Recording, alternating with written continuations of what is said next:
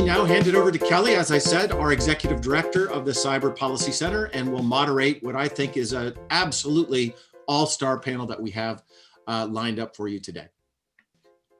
Great, Mike, thank you so much. And I am really glad to be joined today by four of our colleagues. Nate Persley, he is the faculty co-director of the Cyber Policy Center and the director of the program on democracy and the internet here at the center. By Daphne Keller, she is the director of the center's program on platform regulation, and before that was the former associate general counsel for Google. We're joined also by Alex Stamos, the director of the Cyber Center's Internet Observatory and the former chief security officer at Facebook, as well as his colleague Renee DiResta, who is the research director at the Internet Observatory, a fellow at Mozilla and the Truman National Security Project, and a term member at the Council on Foreign Relations. Quickly, before we jump in, just a bit of background on the center, as Mike began to allude to, and for those of you who don't know us, all of our research and teaching focuses on the governance of digital technologies and their impact on geopolitics, security, and democracy. We're home to about a half dozen programs, and all of the work is really intended to inform the policy agenda for governments, tech companies, civil society, and academia globally when it comes to these questions of how best to govern digital technologies.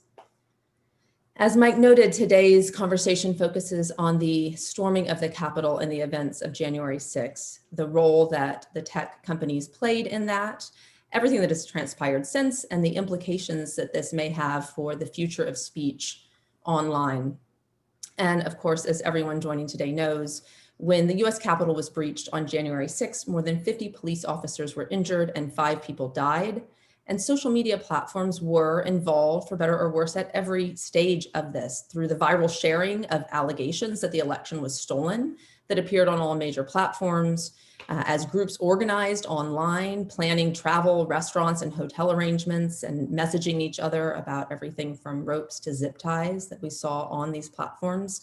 And the events, of course, of January 6th were recorded and shared widely on the platforms, in fact, actually helping to enable later identification and prosecution of the perpetrators.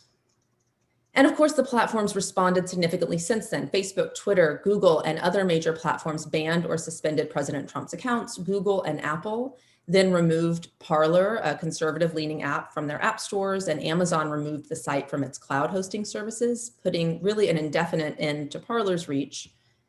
And the responses to that have been widespread. Conservatives began noting how many followers they were losing as Twitter purged accounts. Groups began reporting that disinformation had dropped online, with MSNBC citing a 73% decline in disinformation the week after Twitter banned President Trump and key allies. And of course, this citation has been widely disputed, given that Twitter suspended something like 70,000 accounts during that time period, not just Trump allies. And then finally, we've seen the online far right beginning to move underground. Downloads of Rumble, the right's equivalent to YouTube, more than doubled in the week following January 6th. MeWe, a conservative parallel to Facebook, saw its base growth 3x. CloudHub, something like 5 times growth.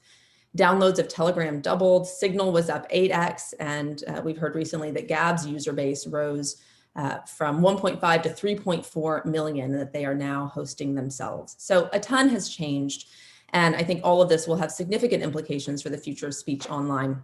So for today, I want to turn first to Renee and Alex to hear from each of you about what activity you saw on the platforms leading up to the riot, what, if anything, we've been able to observe in terms of political disinformation online since then, given that these groups have been moving underground, and what you think the future holds for political disinformation.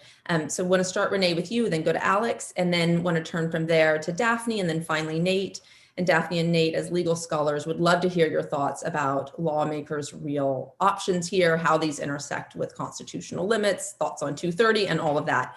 And then we'll save 20 or 30 minutes for Q&A. So please, folks who are joining, feel free to enter your questions in the chat box. There's a function where you can up or down vote those for those questions that you're most interested in, and I will do my best to moderate.